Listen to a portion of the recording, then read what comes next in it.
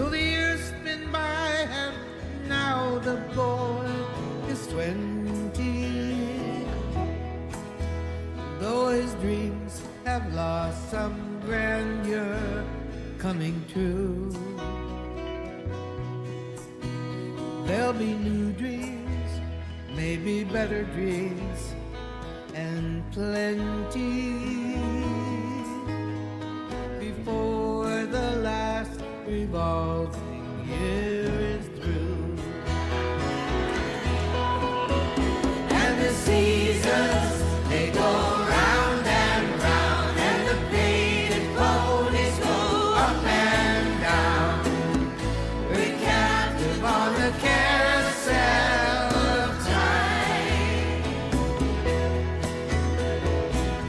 We can't return. Hi, I'm Ryan, and welcome to the final episode of Joni Jams, a podcast that went album by album through Joni Mitchell's entire discography. Entire complete, yes! Today, I'll be recapping Joni's career post-Shine, doing my own album ranking, and just giving my final thoughts and thank yous on the podcast and Joni's music as a whole. Wow, here we are, everyone. Episode 22, the final Joni Jams episode, or the Joni Jam finale, as I guess it would be more properly called. So exciting. I cannot believe that I'm here. I feel like it has been such a long journey, but also very short. Like, it feels like just yesterday that I was doing Song to a Seagull, but it also feels like, 100 years ago. I don't know. It's like absolutely crazy that I'm at this point. But hopefully today's episode will be kind of a short little closer to all the other 21 that we've gone through. I can't believe I'm finally going to be giving my album ranking, which I'm sure people will be so supportive of my rankings. But like I'll say later when I do it, it's not set in stone. Everything changes, and it's just my opinion, so it's not, nothing too important, my opinions on it. I just feel like it'd be fun to do at this point since I've gone through all of them. But I'm going to start off today doing kind of a little epilogue of Joni's career post-Shine, and then we'll kind of get into the final semantics. Is that the correct word? Anyone know? Semantic? Yeah, I think so. Of the podcast. Wow, starting off on such a very well written and planned out episode, right? Everything's sounding great. Okay, so let's begin with the final epilogue of Joni Jams, Joni's career post-Shine. So, last week we left off, Joni had written her album Shine, her final studio album. It came out, won her a Grammy. She, was given her final warning with that music and doing all sorts of things. And that was sort of, meant to be her final goodbye or, farewell to the music industry. She also had an art gallery at that time and a ballet that she did on war. So there was a lot of things going on around the 2006-2007 timeline. But post that, Joni's life has kind of been in an interesting direction that I don't think she would have ever even planned on kind of going. So Joni left the music business post-Shine to retire. She went to be with her family, with her friends, and also work on giving more credibility to the disease she has claimed to suffer for years, which is called Morgellons. Morgellons, which is something that I think we've touched on throughout the podcast, but I'll give a kind of recap, is a self-diagnosed, scientifically unsubstantiated skin condition in which individuals have sores that they believe contain fibrous material. It's not well understood, but the general medical consensus is that it's a form of delusional paratosis on the psychiatric spectrum. But, Joni claims it's absolutely real and it is scientific, and I think she even credits polio having that as a child as part of it, like a post-polio sort of syndrome, which I know she's definitely said she's been suffering through. So Joni kind of had these things in mind when she was going into retirement. It's like family, friends, and then working on credibility for Morgellons, which I think at this point she was starting to become a lot more outspoken about, to the point like that she had never been before. And so that's sort of where she leaves off. So around the same time, Joni begins a string of controversial interviews kind of post her retirement that sort of brought her back into the press, but in not so great ways. I'll go through some of these headlines, and I feel like a lot of these things I'm going to mention are things that are so well known in like Joni lore and Joni Twitter and just all these things. So you'll definitely know all the things I'm talking about. But some of the interview things that happened, one of the ones most specifically was the 2010 Los Angeles Times interview in which she called Bob Dylan fake and a plagiarist, which she would later say she never said, but she did in that interview allegedly. Her temperament and attitude at this time overall in these interviews can sometimes come off arrogant and aggressive a little bit. I think it was David Crosby who said that Joni has is it like the reverence of Mussolini? No, it's not the reverence. It's like the confidence or something. Like just saying that Joni was very outspoken in a way at this time, which I think is very true if you watch the way she speaks to people. It's just a very blunt and honest candor, which is, I think, a little off-putting at moments, but it's okay. And then in 2013, she has this hour-long CBC interview that's on YouTube, actually, which is probably, I would say, the best display of her personality during the post-Shine career. Like, if you want a complete understanding of how she's acting, watch that interview. She is very blunt and honest. She does rip on Bob Dylan a little bit in the interview. Actually, at one point, she does the sometimes I wish I had a character that I could talk about. It would not be a Joni Jams episode without me doing a Joni doing a Bob Dylan impression. During that interview, she also goes through, I don't know, all sorts of things, talking about Morgellons, talking about how much she hates the music industry, all sorts of things that I think she was feeling at this time. She also in 2013 did a debut, or I guess kind of a live performance of the last new piece of work that she had created, which I think to this day publicly is the last piece of work that Joni had ever put out, which was at a Toronto tribute that was to her. So she went out and performed this, as well as Furry Sings the Blues. If you look up like Furry Sings the Blues, Joni Mitchell 2013, you can see her singing it. It's really, really good. I think Brian Blade does the drumming on it. It's a great performance. But anyways, at this Toronto tribute, she performed a poem set to music that she had kind of taken off the poem of Emily Carr, and it's called This Rain. And it's on YouTube as well if you look up Joni Mitchell, This Rain. And it is such a fascinating piece of music and piece of poetry. I highly recommend listening to it. Even though she's not singing, the way she's speaking it is entrancing. It's so good. And she speaks it almost like she's singing jazz music. Like she's playing off of the music in such a well done way that it sounds like she's singing it. It's hard to describe, but it's so, so good. I highly recommend that performance. But that is the last new piece of work that she has released since then, I guess, that's been written from her later period. We'll see some new work from the archives, but that's sort of, new but old work, I guess, if that makes any sense. Maybe it doesn't.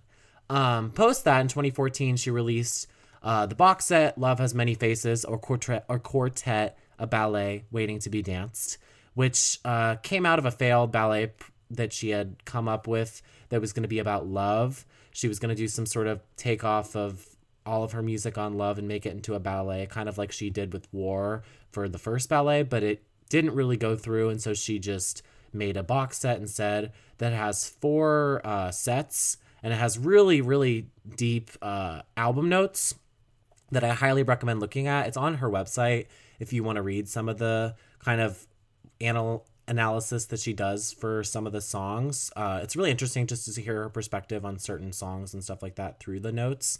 And she won a Grammy actually at this time for best album notes for this box set. So I don't even know if they do that Grammy anymore, but they did at this time, and she won best album notes. So, good for her, I guess. So that came out, and then now we're about to enter a very interesting year, or a very sad year, I guess. So in 2015, Joni did a Rolling Stone interview with Corey Grow that continues this controversial interview set. And in this interview, she, I don't even want to talk about this. She kind of doubles down in her defense of doing blackface on the Don Juan's Reckless Daughter cover. One of the quotes she says was, sometimes when I see a black man, I nod at them like I'm a brother. I'm just those are very, very problematic remarks. I'm not even gonna go into that. You all know my opinions on that based on the Don Juan's episode, but she makes those statements, as well as she makes some questionable statements on Taylor Swift, if anyone knows these, where she said, "I've never heard Taylor's music. I've seen her. Physically, she looks similarly small-hipped and high cheekbones. I can see why they would cast her. I don't know what her music sounds like, but I do know this. If she's going to sing and play me, good luck." Boom. That came out of because they were trying to do a movie based on the book Girls Like Us that was about Carly Simon, Carole King, and Joni Mitchell. And they were going to cast, allegedly, Taylor Swift as Joni Mitchell, but that never came through. I don't know if it's because Joni was so outspoken about it being made, but yeah, that quote about Taylor Swift, though, seems to come up a lot. I think it's kind of funny. I don't know. I mean, like, the fact that she said, if she's going to sing and play me, good luck. Like, I just find it very humorous. I don't know. And then in March 2015, here we have the biggest kind of event to happen to Joni Mitchell since Shine came out. So in 2015, it was reported that Joni Mitchell had a brain aneurysm rupture, which took away her ability to speak and walk, and she had to be put into intensive physical therapy and daily rehab. I think it was basically assumed that this aneurysm was going to wipe out Joni Mitchell as we all knew her. She was never going to recover. She was pretty much at the point of being incapacitated, not being able to speak, walk, all this stuff. So I mean, I was not a Joni fan at this time, but I can imagine that was such a scary thing for fans to be reading about. And I'm sure it was a very scary thing for Joni to be going through. I can't think of, I think that probably since polio, this was the scariest medical event she had gone through in her life. But Joni is a badass bitch, and she fought back and tried her best to recover. And around 2017, it was reported that she was recovering in some way. And she had started having small groups of musicians come to her house, including Paul McCartney, Bonnie Raitt, Harry Styles, and also Brandi Carlile. That name's come up before. And they would be singing and play instruments at her home, and they were kind of jamming out. And thus, these little events that they were having in 2017 started to be called Joni Jams. Oh, where did the podcast name come from? Here it is. And Joni, as she started recovering from her brain aneurysm, started to kind of take part in these performances as well.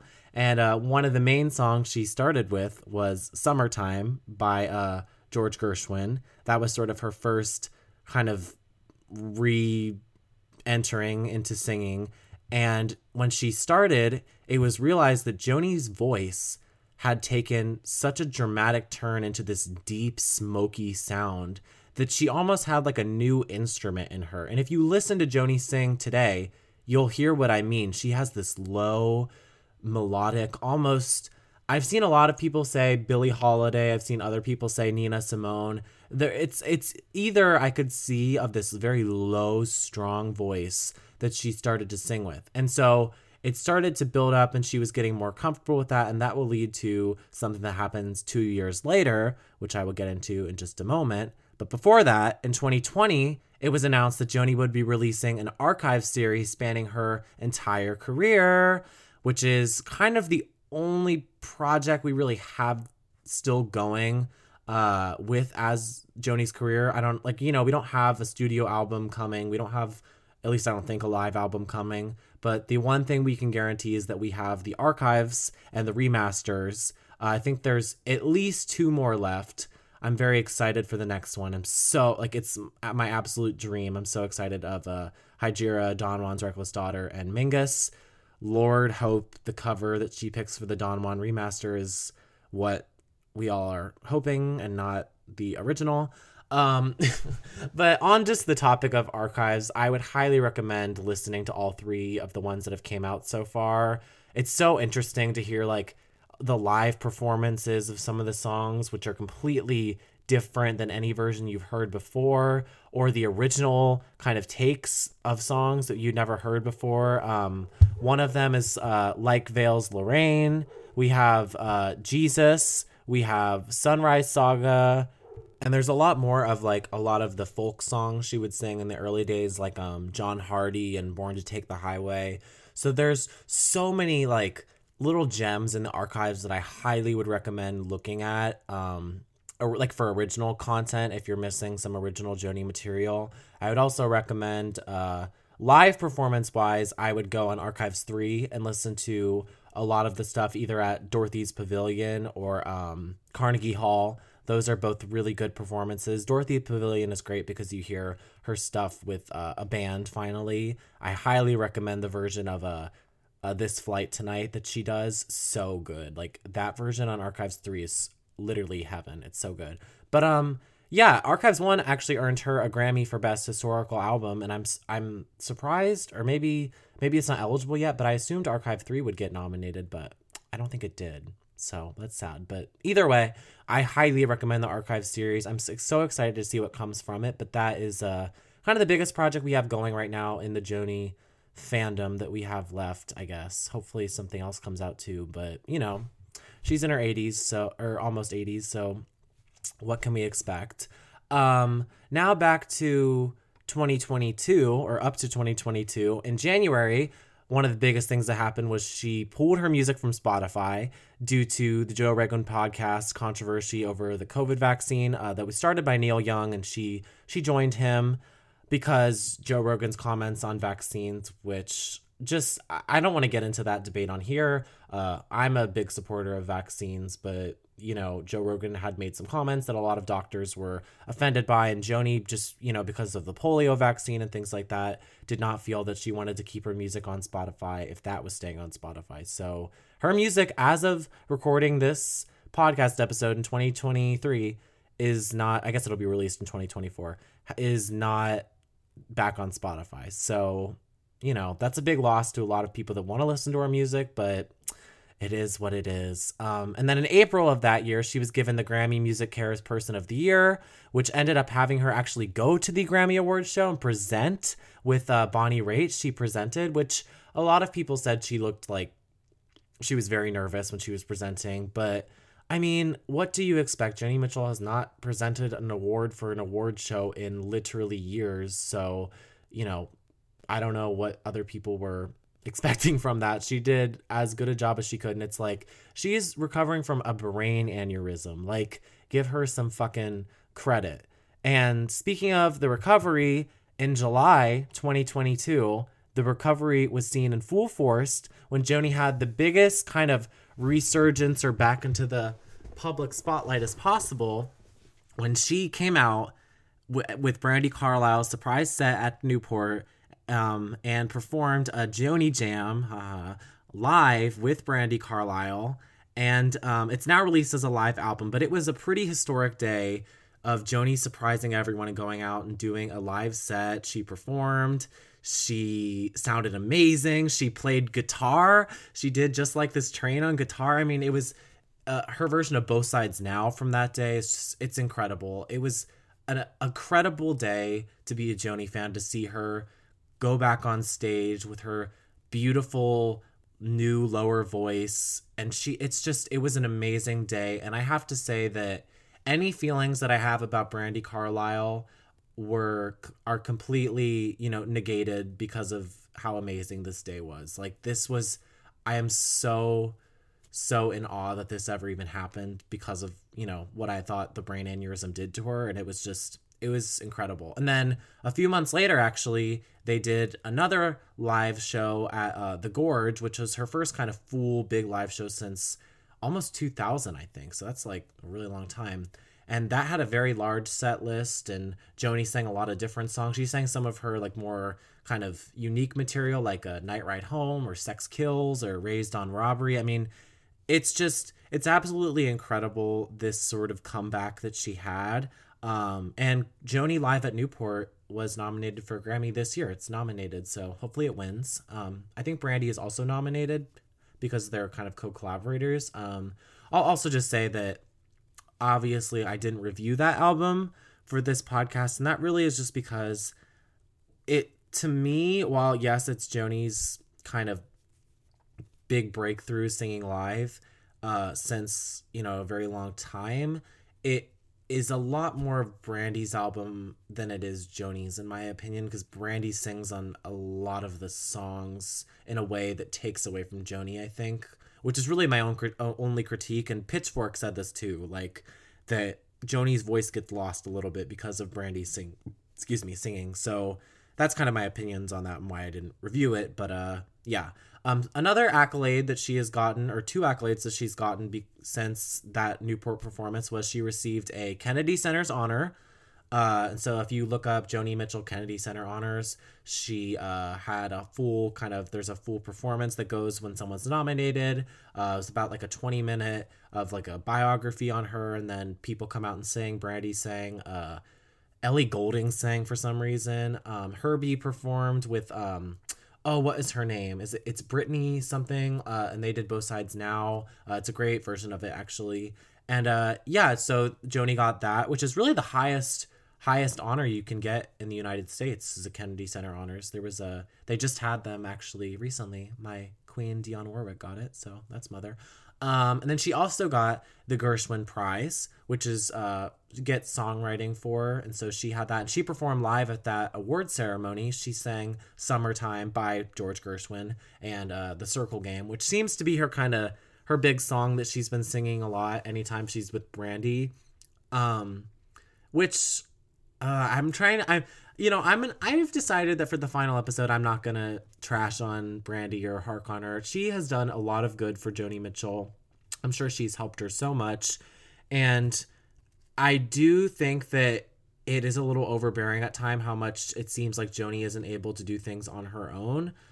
But with that being said, I think that we owe a lot of gratitude to Brandi Carlile for what she was able to, get Joni back out there and things like that. So that's all I'll say about Brandi. I don't want to be a bitch on the final episode. And yeah, just at this time, Joni at this point has become a lot more recognized, appreciated, and kind of put on the same level as her contemporaries in a way that she's never been before. There's just like a new generation of people discovering her music and her creativity, and she's kind of being brought into a new light at this point, which I just love so much. Joni's work is so incredible. That's really one of the main reasons I did the podcast, was because I felt like I wanted to hear a younger opinion analyze her music in a way that just was not out there. It was like only older perspectives were on the music, like from like the reviews or things like that, like from like, magazines or whatever. It's all just these older voices talking about her work, when I feel like having a young voice analyze them is something that's interesting. At least to me it was. And I hope other people found it interesting too. But yeah, that's sort of why I did the podcast. And I obviously found Joni Mitchell around this time because of Lana Del Rey. That's how I originally found her, because of Lana's cover of For Free. And then that just led me into this kind of whole world. And then it was fun to see that there is a small audience of people my age as well that really love her work too, which I really, really find so fascinating, that at the same time we all are sort of discovering her in our youth. Well, if you consider 20 youth, I guess, somewhat. So, yeah, that's sort of why I feel like I did the podcast. But back to Joni in general. Like I said, really right now, all we have is the archives to look forward to, and the remasters. But overall, Joni's career post-Shine has taken a few twists and turns, but it seems like she's kind of ending on a very positive note, at least for now, with the archives, and she just seems very happy, and I'm very happy for her and for the recognition she's getting.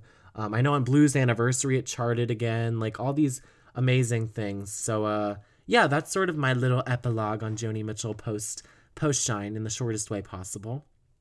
And now I present to you the Joni album ranking section. Yes, ta-da! I don't feel like inserting a noise there, but insert that noise in your head. Ta-da! I've been hesitant to do a complete rating of her music because it changes so often, and I really don't feel Joni's music needs to be ranked. But after analyzing all 21 albums, I thought it would be fun to try. So I'm going to give you guys my very timid ranking, but obviously everything can change, and I'll just do a little kind of reason why for each, but I'm not going to go too in depth because I don't know. I don't think anyone cares that much. So I'm going to start from the bottom and work my way up. I will also say that Travelogue is on here as well as both live albums, even though I know those are not original material. I think that I still reviewed them, so I wanted to include them on here. So let's begin. Yes.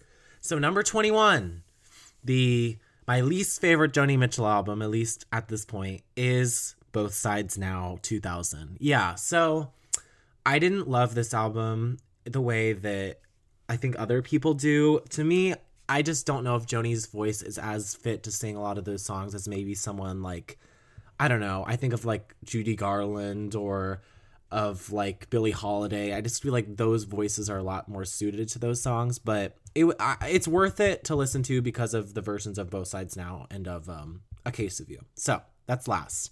Now, for number 20, I have a ranking that you guys are going to be so pissed for, and that is the album Clouds. Oh, I know. I'm a Clouds hater from, I think, 1968. I just did not like this album. I can't explain it. It's definitely better than Both Sides Now, but a lot of the songs for me just kind of blend into each other, and there's not too many interesting things going on, in my opinion. I like Joni with the band and with a lot of things, so it's not my favorite, so that's why I put it there. At number 19, I have Joni Mitchell's last album, Shine. It might just be because I'm so new to the album listening to it, but it's just not a huge standout. I feel like in her overall career, a lot of the songs kind of blend in a little bit to her other work. So that's why I put it here, but Shine is still a great album. All of these are great albums. It's just not my favorite. Then after Shine, an album that I think is better than Shine, but is also sort of sometimes forgettable in Joni's career, is Taming the Tiger. While I do love the tracks Lead Balloon, Taming the Tiger, and Harlem and Havana, the final act of the album is a little forgettable, especially the songs like Stay in Touch or My Best to You and, Crazy Cries of Love. Like, those ones are kind of meh. So after that, I have Miles of Isles. Yes. So I picked Miles of Isles here because it is not my favorite Joni live album, and I feel like it is really good, but it's just not doing anything too crazy to what was already done with her music. Like, it doesn't really change anything. It's just a solid live album, I guess, in my opinion. So that's why it's there. Can't be above, some of the other things. After that, I have Travelogue. Travelogue, I obviously adore. I think it's a great album, but it's just a reworking of her other stuff, so it can't be ranked too high. I just think it's really well done the way it's made, and it has so many good tracks on it. So yeah, that's why it's above Miles of Isles, I think. Then above that is my least favorite at number 15, my least favorite Joni 80s album, which is Wild Things Run Fast. A great album about love, but kind of a forgettable album when you think about some of the middle tracks. It ends and begins with such great songs, but I think some of the middle ones get lost, so that's why it's there. Then above that, I have Joni's debut, Song to a Seagull, which, while yes, guys, Song to a Seagull is amazing, I think Joni's still getting her footwork here, and it's just not my top, but it's better than any of the ones I think below it. So that's why it's at number 14. Then at number 13, I have Joni's second live album, Shadows and Light, which I think is her best live album for sure. It has all of her best players with her. She's singing amazing. It has amazing songs. I love Shadows and Light, so that's why it's up here. Then after that, I have Dog Eat Dog. Ah, yes. I know everyone's wishing that I probably put that at 20, but no. I am putting Dog Eat Dog at number 12 because it is a great album, and it is so resonant to today's culture, and I think that it's aged a lot better than people give it credit for. So yeah, I will not take the hate. Then after Dog Eat Dog, I have at number 11, Mingus. I have Mingus at number 11 because I don't think it's long enough to be in the top 10, but for what it's worth, its music compositions, the story behind the album being made, and just the lyrics rank it above all of the albums I've previously mentioned. I think Mingus is just such an interesting piece of work. It's just not long enough really to give it in that top 10 kind of area. So that's why I put it here. But I obviously love Mingus more than I can even state here. So, and I love most of these albums, so it's really not any hate to any of them. So now entering my top 10. How many people are already screaming? I'm sure people are like turning off the podcast because they're so pissed by my ranking, but I have to be who I am. I can't say enough.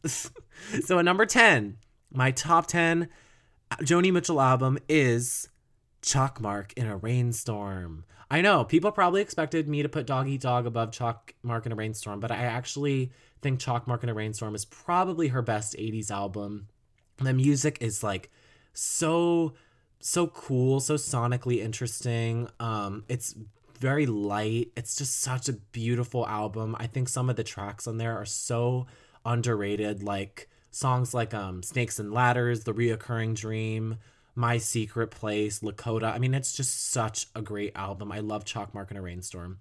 Then above that, I have at number 9, Court and Spark. Yes, Court and Spark. Amazing album, amazing music.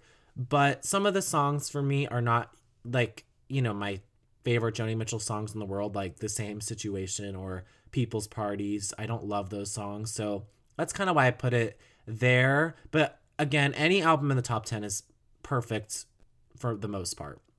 Then after that, at number 8, I have Night Ride Home, Joni's first 90s album. A really amazing album, a return to form from the 80s, kind of sort of very, synth sound. Night Ride Home is a great kind of return to the more Hygieia sort of sound. And there's great songs on it. It's just, it's not better than some of the ones I'm about to mention. So after that, I have, and this is going to get me the most hate. At number 7, I have the album Blue.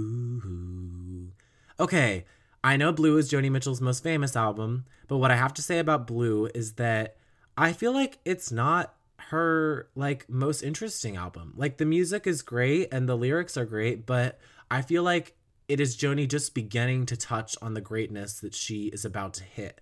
I feel like there's so many more things that she's like going to go for after it that I like even more, I guess.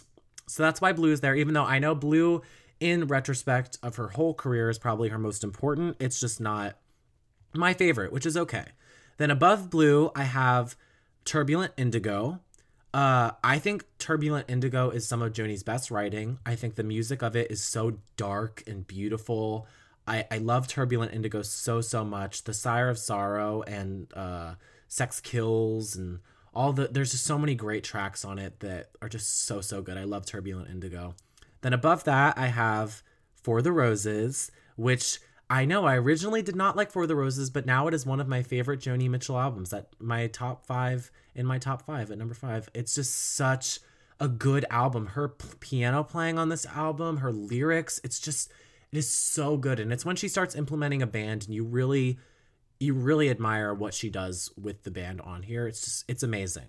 So after that, I have at number 4, Hissing of Summer Lawns. Yes. Some of her best social commentary is in this album. Some of her best music is on this album. It is so good as just a commentary on Hollywood, on modern culture, on suburbia. It's amazing album. It has some of her best songs, Harry's House, The Hissing of Summer Lawns, In France They Kiss on Main Street. I mean, amazing songs. I love it so much. Then at number 3, I have, which I think people would not agree with at all, but I don't really care, is Don Juan's Reckless Daughter. Now, I know that the album cover is such a throw off for a majority of people, but the music itself is so innovative. There is not any other album in the world like it. It has some of Joni's best songs. It has Paprika Plains and The Silky Veils of Ardor, which are undoubtedly some of her most emotional and impactful songs. And it is such a well-done experiment in, the 10th World and Dreamland. It is such a good album. I love Don Juan's Reckless Daughter's music so much. And now we have my top 2, which I'm pretty sure everyone knows this because I feel like I've said this for a long time. At number 2, I have Ladies of the Canyon, which is it was my first Joni Mitchell album I listened to, which is probably why it's so high, but it has nothing but bangers, the whole album. It is Joni at her folky best, but I love it so much. It has like For Free, it has The Circle Game, Woodstock, Big Yellow Taxi. It has the real kind of standouts in Joni's popular work. And it's just, Ladies of the Canyon is an amazing album that I think defines early 70s culture, really. I think so. And then at number one, which I don't think this is controversial at all, my favorite Joni Mitchell of all time, and I think her best album, really, I truly think this is her best, is Hydra, which I don't really think I even need to explain. I think in the episode Hydra itself, I gave kind of the description of why, but Hydra is just, it is amazing from start to finish. There's not a single track I dislike. I love the music, the lyrics. I love everything about all songs on it. And I can't express to you enough about how much I love Hydra. I'll also say that my favorite Joni Mitchell song of all time is Song for Sharon from Hydra. That is my favorite Joni Mitchell song. I think its words are amazing. It is an epic song. And I think my other two favorite Joni songs are from Don Juan's Reckless Daughter, which would be Paprika Plains, Silky Veils of Ardor, and then maybe I'll throw in For Free as well in my kind of top 4 favorite songs. But I know I wasn't doing songs, but I felt like I would include that. But yes, that is my Joni Mitchell album ranking. I'm sure everyone's gonna hate me after this, but you know what, guys? It's just my own personal opinion. It's not set in stone. I'm sure I could do a more analytical and well done ranking that, goes off of a lot more kind of sophisticated ranking systems, but this is just my own personal opinion. And I know people were asking, so I have decided to finally give it. There it is, my Joni Mitchell album ranking. Yes. So now we enter the final section, which is my closing remarks, my final kind of bits of gratitude for you all, kind of to end things off in a very positive way. This is sort of my final remarks that I really have to give on the podcast, but once again, I just want to say thank you so much for everyone who's listened to all the episodes, and thank you for listening to the album ranking and the epilogue so far today. So yeah, these are my kind of final closing remarks on Joni Jams as a whole. So I had to give a very intense to begin this.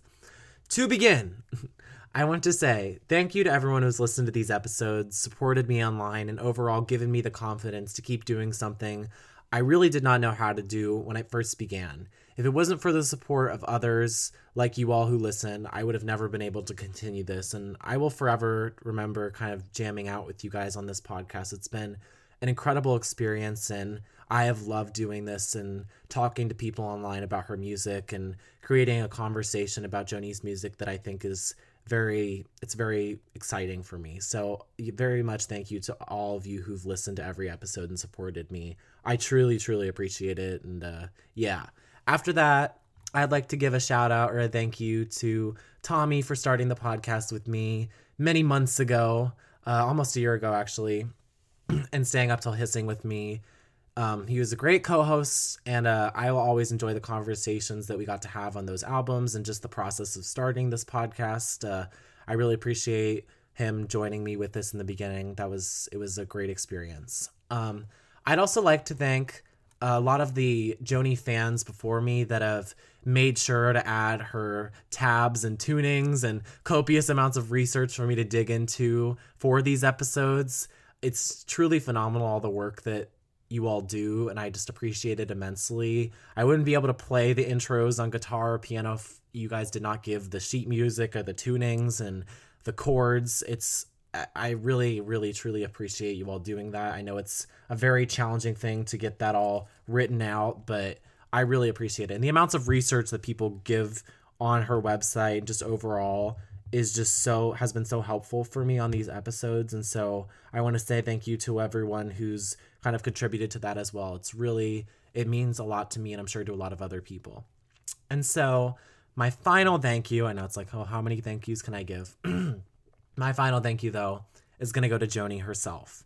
Joni, I know you are probably not listening, but in the universe, I'm just going to put it out there.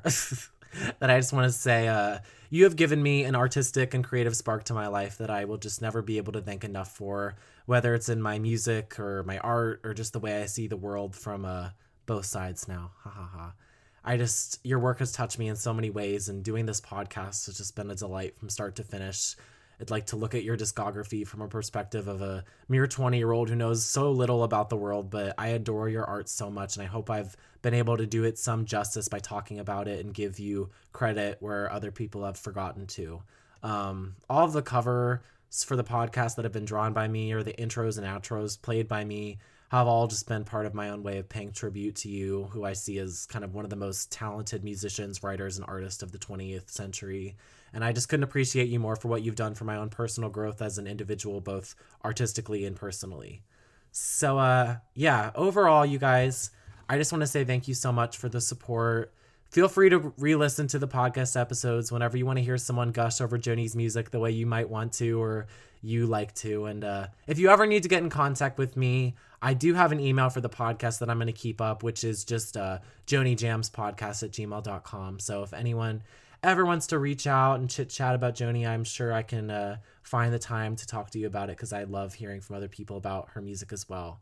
So, yeah, to end the Joni Jams, I was going to say a line from one of my favorite Joni Mitchell albums of all time, one of the closing lines of it, because I feel like it's a good way to close. So this is, to close the podcast, I'm going to close it with a line from the album Hygieia on the song Refuge of the Roads.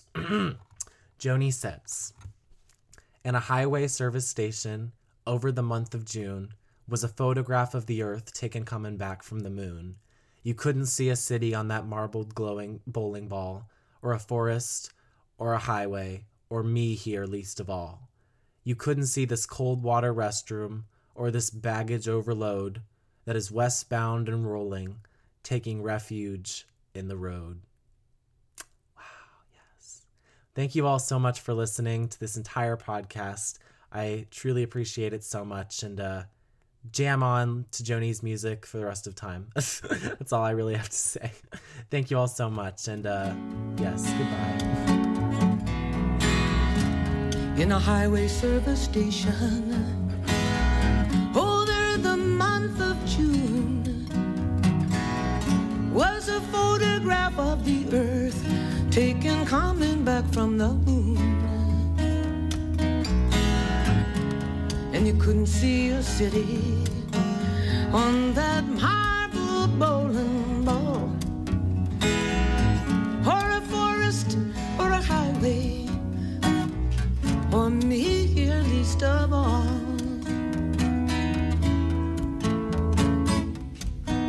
You couldn't see these cold water restrooms, or this baggage overload, westbound and rolling, taking